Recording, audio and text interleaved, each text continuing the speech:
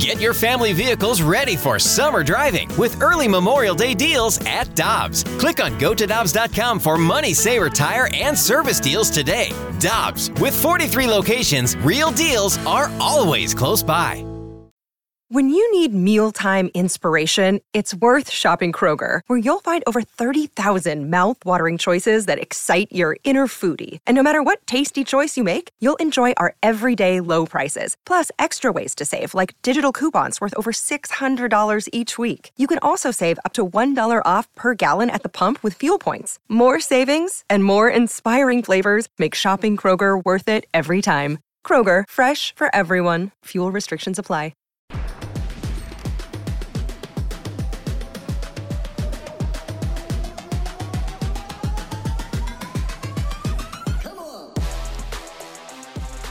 It's a fast lane here on 101 ESPN. 301, your time check, brought to you by Clarkson Jeweler, official provider of Rolex jewelry. Jamie Rivers here alongside Michelle Smallman for the rest of the show. And we're going to head out to the Brown and Crouppen Celebrity Line, joined by our good friend Greg Wyshynski. Greg, how we doing today? Doing pretty good. Can't complain.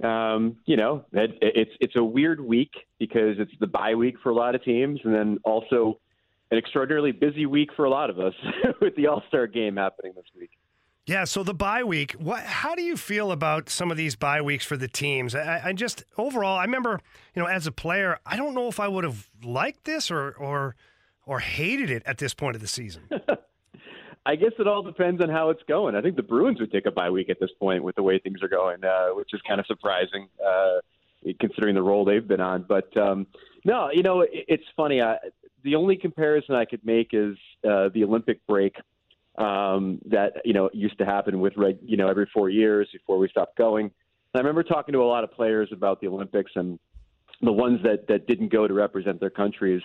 I was always curious whether or not they enjoyed having this gigantic break in the middle of the season, and some of them really enjoyed it and saw it as a time to recharge for a playoff race, maybe spend some time with the family, and others I remember didn't really like it because it kind of broke up the routine. And as you know, NHL players are creatures of habit, creatures of routine. And this is even an all-star break bye week kind of interrupts with that routine. Yeah, I agree. I'm, being a guy that wasn't ever asked to play for my country, which I felt they made a big mistake about that one, Greg. But either way, I remember going through that break. But at the same time, everybody had that time off, with the staggered bye weeks that happen throughout the NHL. I just wonder sometimes if it helps a certain team and sometimes hurts a certain team. And you talked about the Bruins, like they welcome the bye week. Well, if we bring that back to our St. Louis Blues right now, who are in the midst of a really bad losing streak. They're 5 in a row right now. They play Winnipeg Jets tonight. What do you think the Blues need to look to try and accomplish during this, this all-star break / bye week? Well, a lot of the teams in the last month have all had their organizational meetings. Scouts come in, the GMs and the hockey operations staff all sit down, and they get a real sense of different scenarios. What happens if we fall out of the playoff race? What happens if we're in the playoff race? What happens vis-a-vis the draft? Who should we start targeting? Who should we get a second look at? Are there picks that we don't have that we should acquire to maybe go after the players that we like? And these are very important conversations now for the St. Louis Blues because as of right now, the St. Louis Blues have a lower chance of making the playoffs than the Philadelphia Flyers, which is not something that I think a lot of us thought, only slightly better than teams like Detroit, Vancouver, and San Jose. So at this point, you have to say that the dream of a gigantic second half rally from this team, which, as we all know, we've seen before, but the chances of that happening are very slim.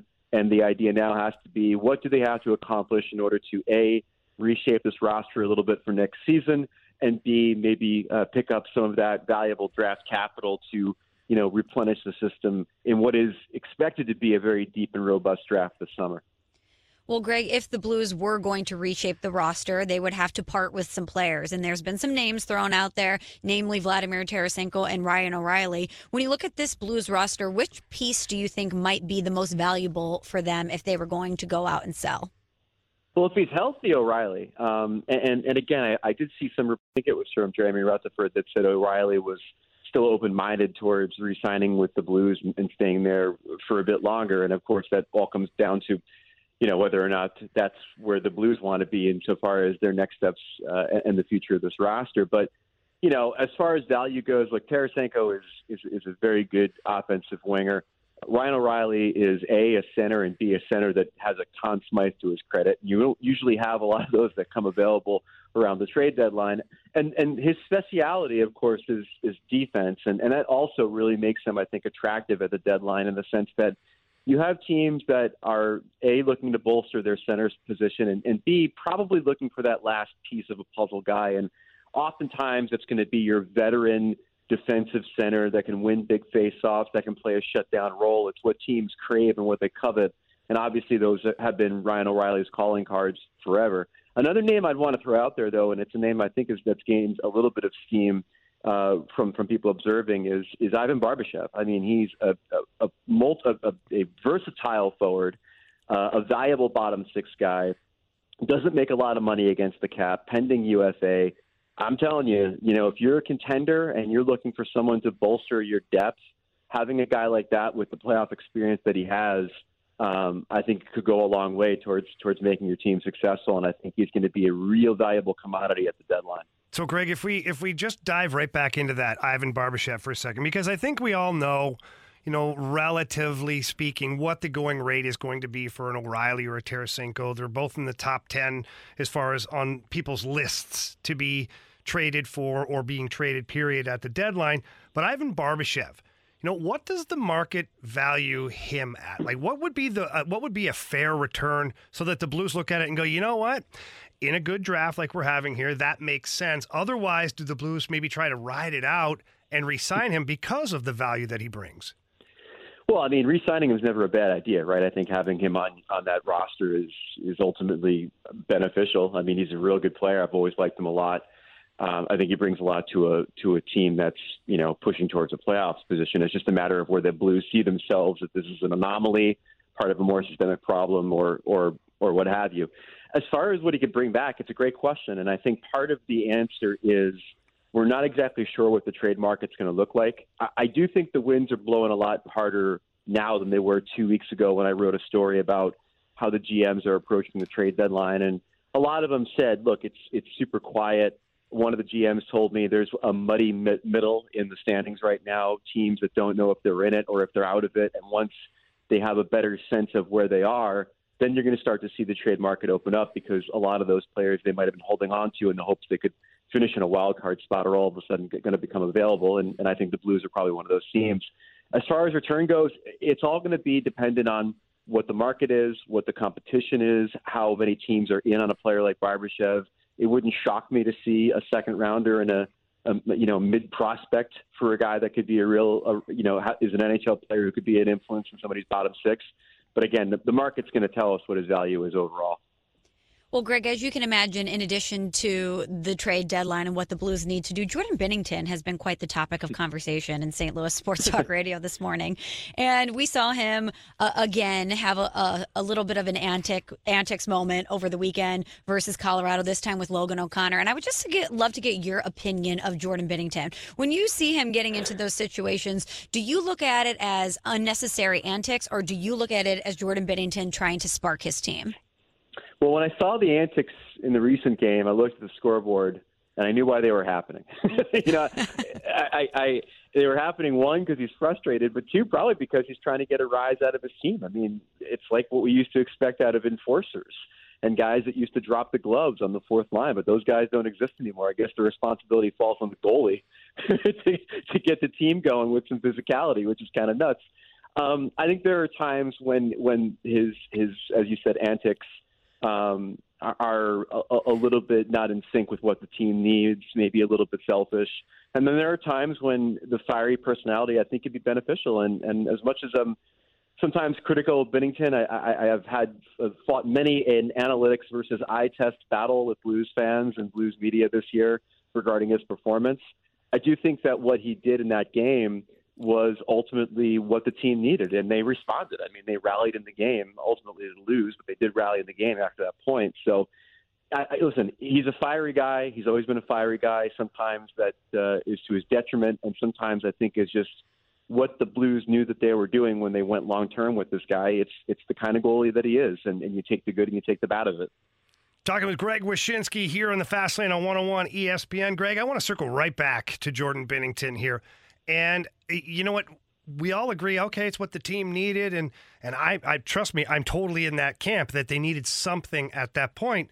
But we had audio earlier from Jordan Binnington post-game where he says, I feel like the team needed some kind of a response. I'm paraphrasing a little bit here.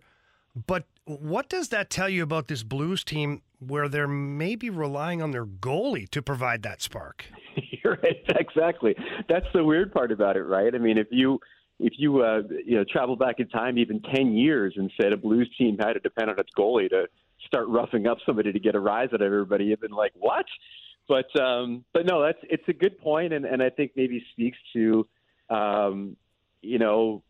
who knows? Maybe part of the problem is a lack of the kind of competitive fire players that this team needs to really get a spark in a game like that. It shouldn't necessarily fall on your goalie. I mean, as much as I think Jordan relishes the role. But again, like we were just saying, I mean, it's a different league. I mean, the kinds of players that would do something like that are few and far between. It's kind of just part of where we are in 2023 with the NHL. It's just a different league than what it used to be. I want to get your diagnosis, Greg, of obviously Jordan Binnington's frustrated. A lot of it has to do with the play in front of him. So I want to get your diagnosis of what you've seen out of the Blues defense so far this season. It's been bad. It's been real bad. I mean, as much as I think Binnington gets maybe more credit than he deserves from people who generally like him, I mean, the analytics tell you that he's, I think, at last check, minus 10 goals saved above replacement right now, which is not a very good figure at all. It's no question that if you look at the things like the heat maps from St. Louis Blues games, as far as where shots are originating from, the kinds of chances teams are getting, it has been porous and wait. It's like, there are nights when the Blues defense looks like they're laying down a red carpet in front of Binnington, right? And that's just not how it should be and not how it used to be with the Blues. So, I've talked to some people about the defense. Obviously, from a team defense standpoint, there's been a bit of slippage overall from particularly the blue line. I mean, obviously the Colton Parayko stuff has been well chronicled, either because he's diminished through injury or for whatever factor, he's just not the player that he was or not the player that he hoped that he would still mature into.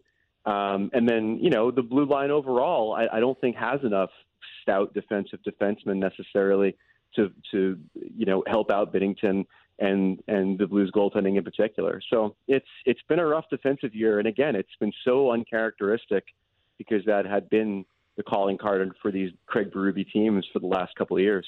Last one I got for you here, Greg, before you let you go. You just mentioned, Craig Berube and Craig Berube type teams that he's coached in past years. I am not at all of the camp of, moving on from Craig Berube because I feel like he kind of embodies what the culture needs to be here in St. Louis. He's tough. He's fair. He's kind of the face of the franchise. But there are voices out there that are saying, maybe a change of coach is something that the Blues require moving forward. The big break coming up, they got their last game before the big break against the Winnipeg Jets. In your opinion, do you see the Blues going down that path of maybe looking for a different head coach, or do you think Craig Berube is the guy? I don't. I don't because I think that they've been pretty adamant about giving him votes of confidence and saying that what's happening this season isn't necessarily on him. The more you look at this situation, the more it looks like that, Doug Armstrong's going to take a real scalpel to this roster, change this team around, bring back a different looking group next season, and then, see if Craig is the right fit for that new mix. And I think that's probably the right way to approach it. There's big decisions that have to be made in this offseason, and the good news for the Blues and their fans is that they have a general manager that has been nothing but bold in making tough decisions and in making big trades and in, severing ties with captains and things like that. I mean, there's clearly some work to be done, and I'm confident that Doug Armstrong is going to do a lot of it. And it's just a matter of whether or not Craig Berube is the right guy for that new group. He's Greg Wyshynski, senior NHL writer at ESPN. You can give him a follow on Twitter at Wyshynski. Greg, we thank you so much for your time today. Look forward to chatting again sometime soon. Anytime. Thanks for having me.